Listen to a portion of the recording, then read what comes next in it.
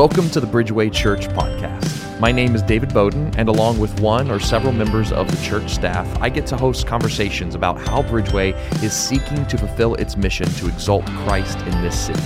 If you are a member of Bridgeway, we hope this helps you more deeply engage with what God is doing in our midst. And if you aren't a part of Bridgeway, we hope you feel welcome and that our discussions may lead to more Christ-glorifying ministry in your own context. Let's jump in.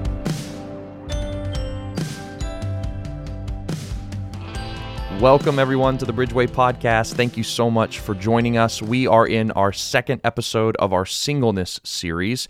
And if you haven't listened to the very first episode we posted about singleness, you're going to want to go back and listen to that because I first sit down and talk to Krista Meyer about the vision for our Singleness series, the vision for the Connected seminars, and you're going to want that context going into this episode. So what you're going to hear today is the second rebroadcast of our Connected seminars. This one is from Andy Edwards. Last time was from Hannah Chang, and he shares about singleness, and so we're rebroadcasting that here for you before we jump in the next episode into more of our traditional format of conversations around the idea of singleness. So for now, we hope you enjoyed this rebroadcast from the Connected seminars from Andy Edwards. It's an honor for me to be able to address us as a diverse spiritual family and in this topic. And I've been praying and thinking about this night for months now, reading, discussing, asking questions, listening to podcasts, watching sermons. I'm going to pause there. If you picked up the notes at the door, when I talk about all of the stuff that I've kind of looked at and read, Sam's sermon back in May of 2018 is probably one of the best sermons I've ever heard on singleness. So please take that as a resource. Go watch that. You have the notes, so they're on that table back there. Grab it, read through those. Just have been super encouraging. But ultimately, in all of my prep, it's my Bible and my interaction with God that has been the most fruitful. And it's been a time of new awareness, new insight into the lives of my single brothers and sisters. There's even a meeting. I couldn't go to most of the meetings, so they recorded one for me as they were meeting. And just that hour, my mind was blown. Just growth happened, just listening to stories and to ideas and thoughts.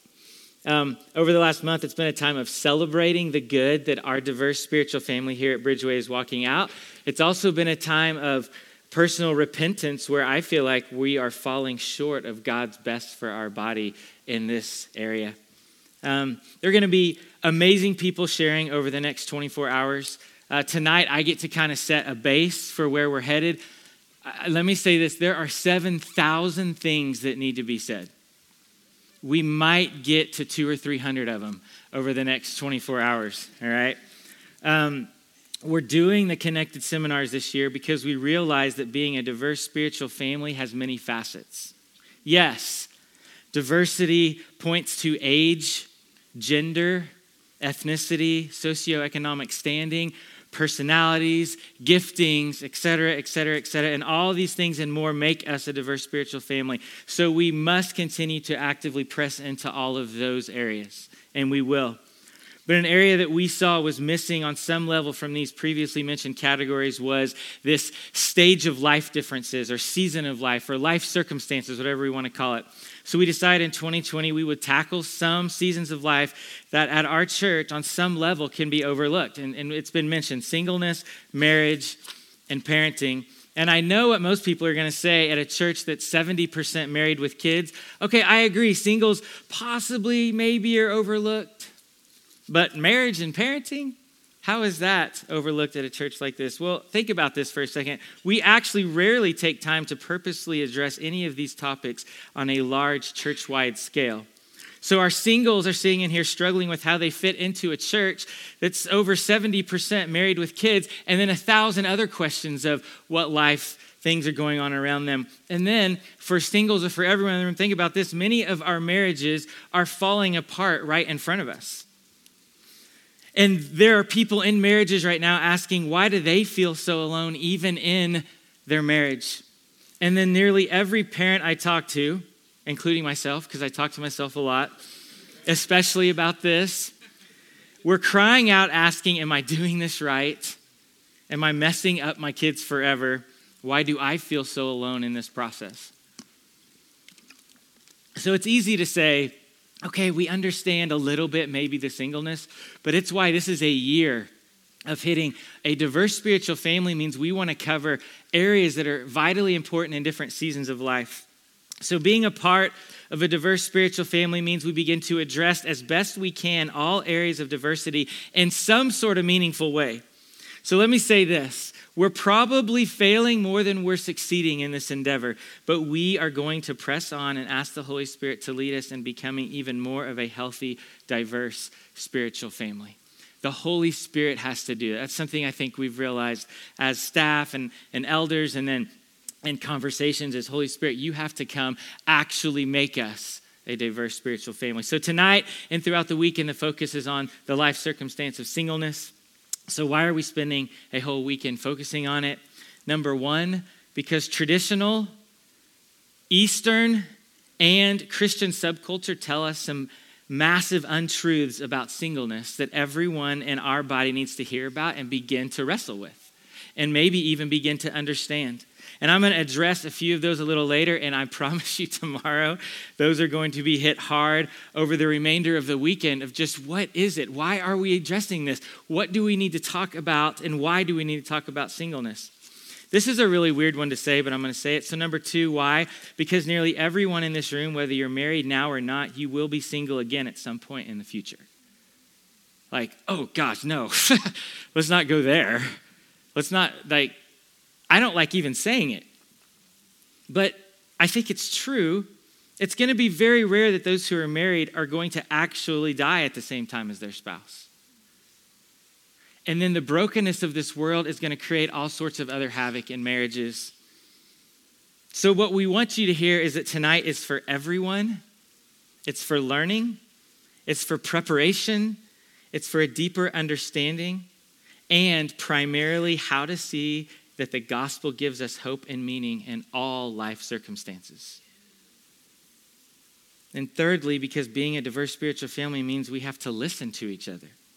We actually have to care about those within this family, no matter what season of life each of us are in. Those that are in the same season of life need to care for each other. Those that are in completely opposite seasons of life. Those who are introverts, those who are extroverts, and those who are single. That's why we're here tonight, to talk about singleness. Where are they in life? What is it like to be single? How is the single person in this body feeling? What does it really feel like? What's it like to be in a church that is 70% married with kids? Like, what is that? So those are the whys. So I'm not going to, there's so much again that's going to come out. I cannot wait till tomorrow morning to hear Jonathan Menendez talk about a theology of singleness. What does the Bible say about singleness? Because of that, and even because Hannah gave us a small theology of singleness already, I'm going to add a little bit to it, but I'm actually trying to cut stuff out because I want us to be able to focus in on a few things. So I want to start with just some untruths. I just want to kind of highlight, maybe blow out of the water and then move on. But maybe it's stuff that we don't understand. And this is something that Hannah's already said. But here is a untruth. Being single is less than, or being married is better than. How about this? Singles are second class. Marrieds are first class. It's like you're on an airplane and all the singles have to walk by all the good life, comfy people to go to the back of the plane. Here's the deal. That is some feeling stuff that's going on. But the Bible doesn't tell us that being single is less than, and it definitely doesn't tell us that being married is better than. If we want to put, and you go, okay, but are we going to talk about the Bible? I will a little bit.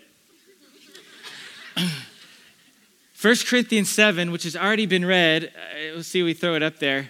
To the unmarried and the widows, I say it's good for them to remain single as I am. It's good for them to remain single. It's good. It is good for them to remain single as I am. Singleness is good. It is good for them to remain single as I am. So then here's the question we always get is like, okay, so Paul's saying it's good. It's a gift that's coming a little later, he'll say. It's this great thing. Well, okay, wait, what about Ephesians 5? Because Ephesians 5 tells about the beauty of marriage. So our Bible contradicts each other. Oh, no. This doesn't work. How about this? The Bible doesn't contradict. It's saying singleness and marriage are equal. Not better than, less than, but they're actually equal. The Bible says both are a gift from God. I actually wrote the word yikes. Why do we primarily say marriage is a gift? That's what we say, right? The majority culture, and especially traditional culture, and we want to go into Eastern culture, or you go back to the first century, if you are single, you actually were no one. So Christianity in the first century had to come against that early on and say, no, Paul had to say singleness is a gift and marriage is a gift. But marriage is only a picture of the amazing marriage that's to come. It's a model. It's just this shadow. Now, it's a great, amazing gift, but if we were going to say that it's an amazing gift to be married, then oh my goodness, what's it going to be like sitting around the table at the marriage feast of the Lamb, the supper, when everything is made new and right, and all beauty is like you look at Jesus and you see beauty. I'm getting so far ahead, and I'm always taking away Menendez's stuff right now.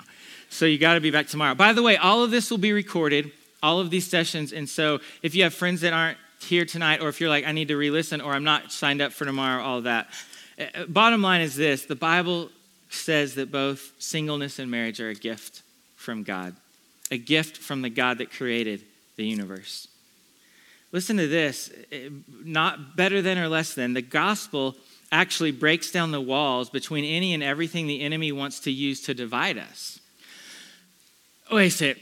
So when I look at Ephesians chapter 2, and it talks about the wall of hostility between the Gentiles and the Jews, and the gospel breaks that wall down, you would also bring that into marriage and anything that the enemy wants to divide us in a church by some sort of life circumstance that then we start elevating one over the other. The gospel actually breaks it down. Paul is saying, I don't want there to be a separation. For us to be a diverse spiritual family when we're in community groups, I don't necessarily want, I'm not saying this is wrong, but I don't necessarily want a community group that's just all married people or that's just all single people. Why? Because we're a diverse spiritual family. The gospel calls us to that.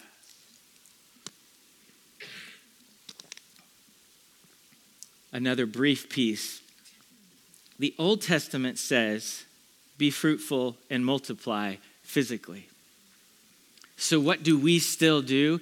We think that's the plan for God, for God's glory to reach the earth. But the problem is Jesus says, go and make disciples.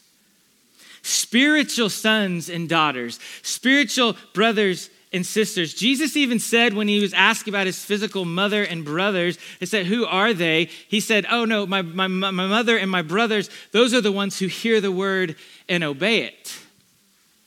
He started separating blood family from spiritual family. Think about Paul in 1 Timothy. Paul calls Timothy his what? What? His son. Wait, Timothy wasn't his son. Why could he call him his son? Because Paul was beginning to blur the lines between what? Blood family, spiritual family. Do we believe that spiritual family actually runs deeper than physical family? Oh, God. I don't even know how that works, because that is like opposite of culture. But that's what the Bible is telling us. that spiritual family trumps blood family. And you're like, okay, so now, but this is kind of, so are you telling me, what about my family? Man, you love them. It's a gift. It's beautiful. But what we do is we elevate blood family to an idol, and then we hide from spiritual family. We know in Western culture what most of us do. We drive into our home or apartment, we shut the door, and the world is out. We don't have community. We're not a spiritual family. Do we really believe that spiritual family runs deeper? How about this myth? Number 2, singles are not really living yet. Marriage is actually the beginning of life and Christianity. Do you guys know that? When you get married, man, life begins. Yeah. That's the myth. That's nowhere in Scripture. Nowhere mentioned in Scripture. Marriage is the beginning of real life and real Christianity. It's just not true. Let me give you some examples. Some are friends of mine or some I want to be friends with. Jackie Pullinger. You ever read Chasing the Dragon? Rooted out of her life out of the UK and moved over to where? Hong Kong, a walled city. Why? Because she saw spiritual family, spiritual multiplication, spiritual sons and daughters is the best way to honor God with her life. She said, I'm going. And the spiritual generational family that has been, that God has used to create and push out because of her, she didn't wait for marriage to start living. She did it because she saw it in Scripture and walked it out to the glory of God. Oh, he says, go and make disciples. He's like spiritual sons and daughters, spiritual brothers and sisters. We have this young woman in our community group named Nellie. She's a single college student, and she adds so much to our group. She prays prophetically over us, and every time she prays, I'm like, oh, that is so powerful. She's not waiting for life to start later. She's hearing from the Holy Spirit. There's a guy named Ken Dunlap. Anybody know him? He runs our sound. Been here for years and years. Is he here?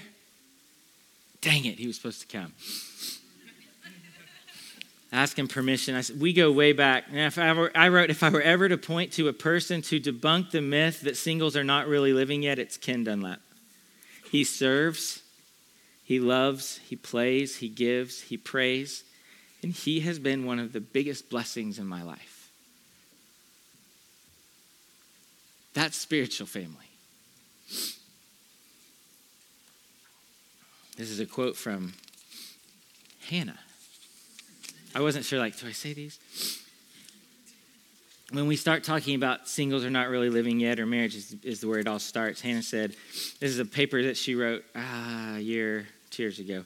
It's a significant source of pain as a single adult to feel like a JV Christian who must wait for marriage in order to be qualified for leadership or to even be acknowledged as someone with something to say.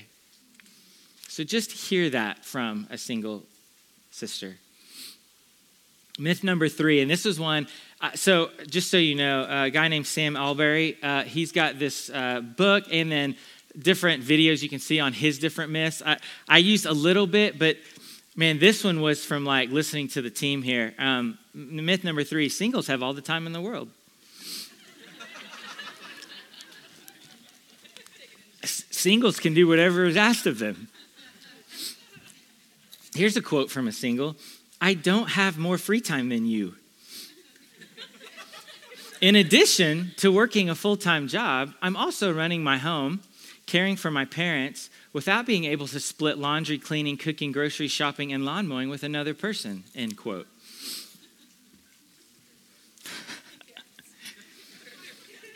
Singles don't have all the time in the world, and I understand. I understand where it's coming from. I understand where the myth or the untruth or whatever that, man, oh, you're single, you must have all this time.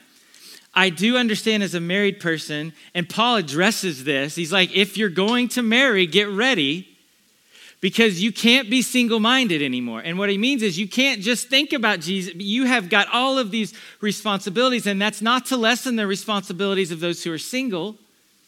But what we do is we say, well, if you're married, and then if you're married with kids, your life is crazy. The single life must be easy. And it's just not true. It's not true. And I think we need to understand that single people have jobs. Some single people have kids. Some single people have grandkids. Some have ministries. All have passions and goals that they're working towards, that have lives that are full. And we've got to remember that and not minimize things or people. Again, it could go on, but come back tomorrow. How about this one? Single people are the lonely people.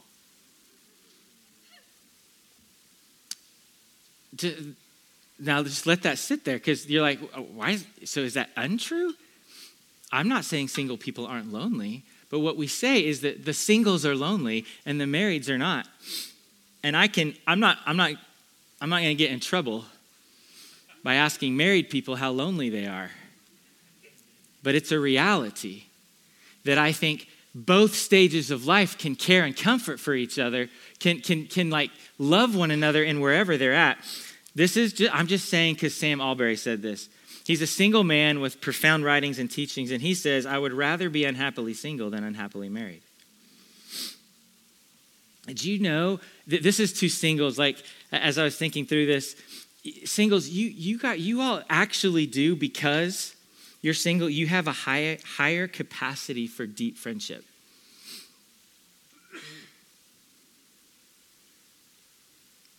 And you know what? I get afraid of the word intimacy, but intimacy is this scary word because it always gets connected with sexual fulfillment, right?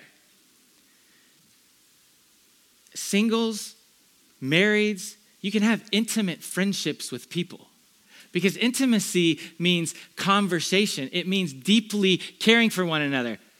Who is the most intimate relationship you have? If you know Jesus, that's like, we can have the most intimate, real, personal, vulnerable relationship with Jesus. And that's the picture. And if he's pouring out on us intimacy and love and grace, that has to be coming out of us. And there's the ability to do that. Intimacy isn't just for married people. Proverbs 27. Let me see if this pops up there. Oil and perfume make the heart glad, and the sweetness of a friend comes from his earnest counsel. Do not forsake your friend and your father's friend, and do not go to your brother's house in the day of your calamity. Better is a neighbor who is near than a brother who is far away.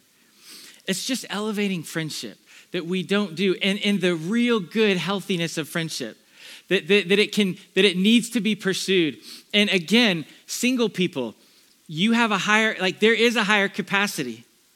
I know I have a harder time finding intimacy and friendship. Why? Because I am so focused on my family and what God has called me in there that sometimes I don't get to enjoy some of the friendship pieces.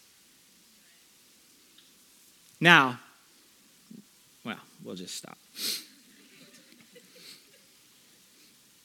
Last one. And again, there's 100 myths or untruths or whatever you want to call them. This is a big one, though. All singles are the same. Do you know that single people have different personalities? That was my only funny part of the night. Now we're okay, right? Listen, different passions, different commitments. Some are single and they want to be married. Some are single and they're a parent. Some are single and under 30. And that person's different that's single and under 50. And that person's different that's single and under 70. And that person's different that's single and under 90. Like, there's differences in single people. But for some reason, the untruth is that all singles are single, and that's their identity, which makes them all the same, and they're not. But that's where spiritual family and community come in. Some are single and content to be single, it's a calling. Some are widowed, maybe more than once. Some are divorced, some by choice, some by not.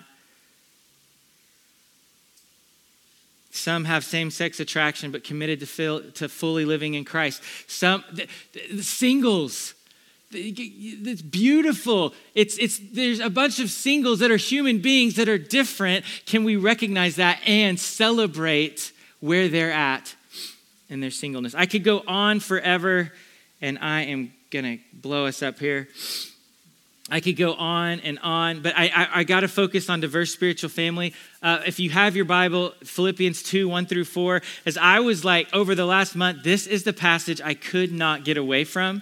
And so this is the passage that we're going to kind of end in. Hannah gave so many of these little practical pieces. We can talk through that. But what you're like, okay, wait, your title is Singleness and Community. Right now you've just told us some stuff about the Bible and some stuff about single. So focus in with me here. So if there's any encouragement in Christ, any comfort from love, and that's actually from his love, any participation in the Spirit, that means fellowship with the Holy Spirit, any affection and sympathy, that is his affection and sympathy towards us. And this is Paul saying, complete my joy by being of the same mind, having the same love, being in full accord and of one mind. Do nothing from rivalry or conceit, but in humility count others more significant than yourselves. Let each of you look not only to his own interests, but also to the interests of others. When I read that text, this is when I start thinking about community group or community in and with singles and with married, and why in our different stages of life, how do we live this out? If we have found encouragement in Christ, and that if you go to the commentaries, that's not like, I don't know, maybe doubt. That's assuming you have found encouragement in Christ. If you have found and been comforted by the love of Christ, if you actually walk with intimacy in the Holy Spirit, and then if you are receiving the affections and sympathy and tenderness and compassion from Jesus, what's he saying? He's saying, have the same love, have the same mind, be in full accord and of one mind. He's like, I want you, because Jesus comes to you as a married person or a single person, and he encourages you, and he pours out comfort and love on you, and he fills you with his Holy Spirit, and he has sympathy towards you, and tenderness towards you, and compassion towards you. And when we receive that, this is what the gospel does. It opens us up to see that there are people around us that also need encouragement and need to be comforted by his love and need to be given the Holy Spirit and we have to be tender towards. But guess what? We can't do that by ourselves. The gospel, Jesus, what he's done for us is as we were far from God, he came and encouraged us. He came and loved us. He came and died for us. He took our sin on himself. He raised from the dead. He poured out tenderness, sympathy, affection, comfort, love, encouragement. He forgave us.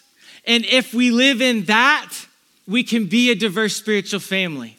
Because when we receive that from him, we can offer that to our single brother and sister. Our single brother and sister can offer that to a married couple and their kids. Whatever season or stage of life, whatever diversity we're asking for, it all comes together when we receive what Jesus has done and then begin to walk out of that. Then, when we've been encouraged by Christ and comforted by his love, then we can count others more significant than ourselves. That's what actually being a diverse spiritual family is. It's looking across the room in community group or on a Sunday morning and saying, I am considering that person and where they're at in their life more significant than myself. Now you say, how do you do that? You don't do that by just trying to do that. It's the gospel that does it in you. When you receive that from Christ, you can then begin to give that to your brothers and sisters.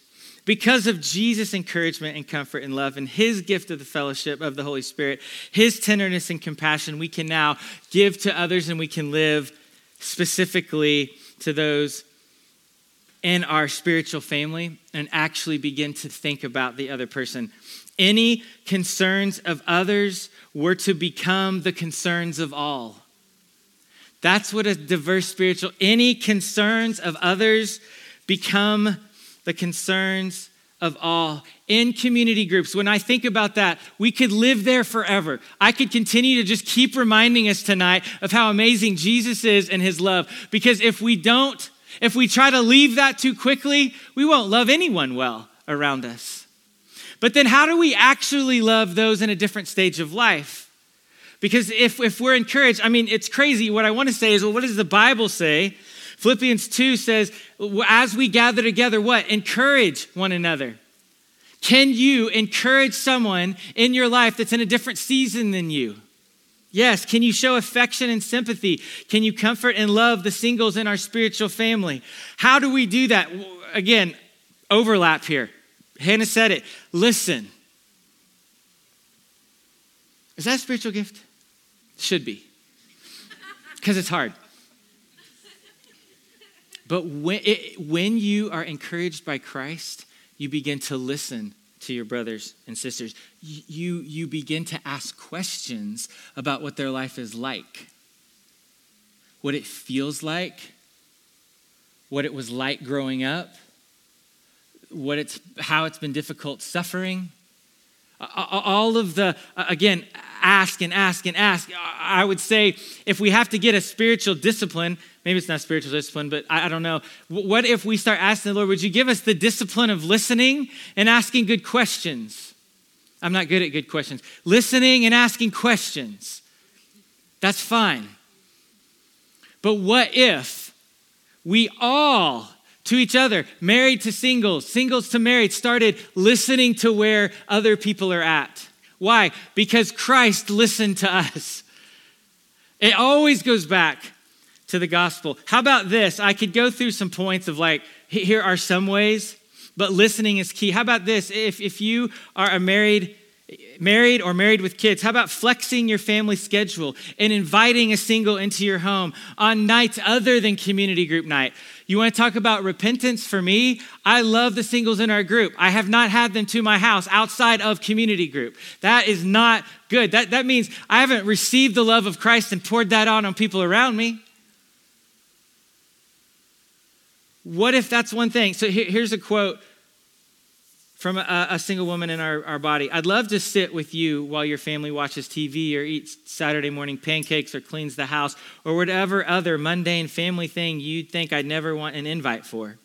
Because sometimes I just need some mundane family time. And then I read this the other day too. And again, just brought conviction. And as Laura and I have talked some about these things, no two parents can actually give their kids what they need. Wait, what? We need each other. My children need other people. Like my children need some of our married friends in their lives. My children need our single friends in their lives. Like my children need, I can't and we can't as two parents actually give our kids what they need. We were called by God to live in spiritual family together. Here's another thing. Don't claim to understand singleness. Even if you've been single at one point for a long time. Listen. Ask the Holy Spirit for understanding and compassion. Don't claim to understand where a single person is. How about this one? Talk about things other than your kids and spouse sometimes. It's hard. But on the same vein, stop elevating the biological family over the spiritual family. Go and participate in their events and enjoyments, their soccer game, their art, their concert.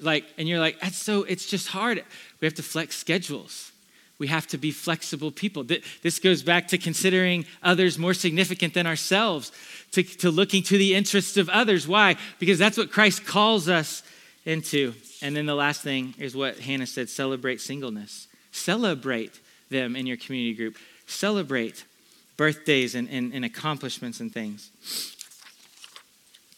To be a diverse spiritual family means that we count others as more significant than ourselves. Here is what makes married and single believers the same. We can talk about our differences. We're human. Whoa. You went deep on us. Deep dive. We're human beings, and we're looking to the coming of Jesus and the great wedding feast to be holy and finally united to our groom forever. You want to talk about what brings us together?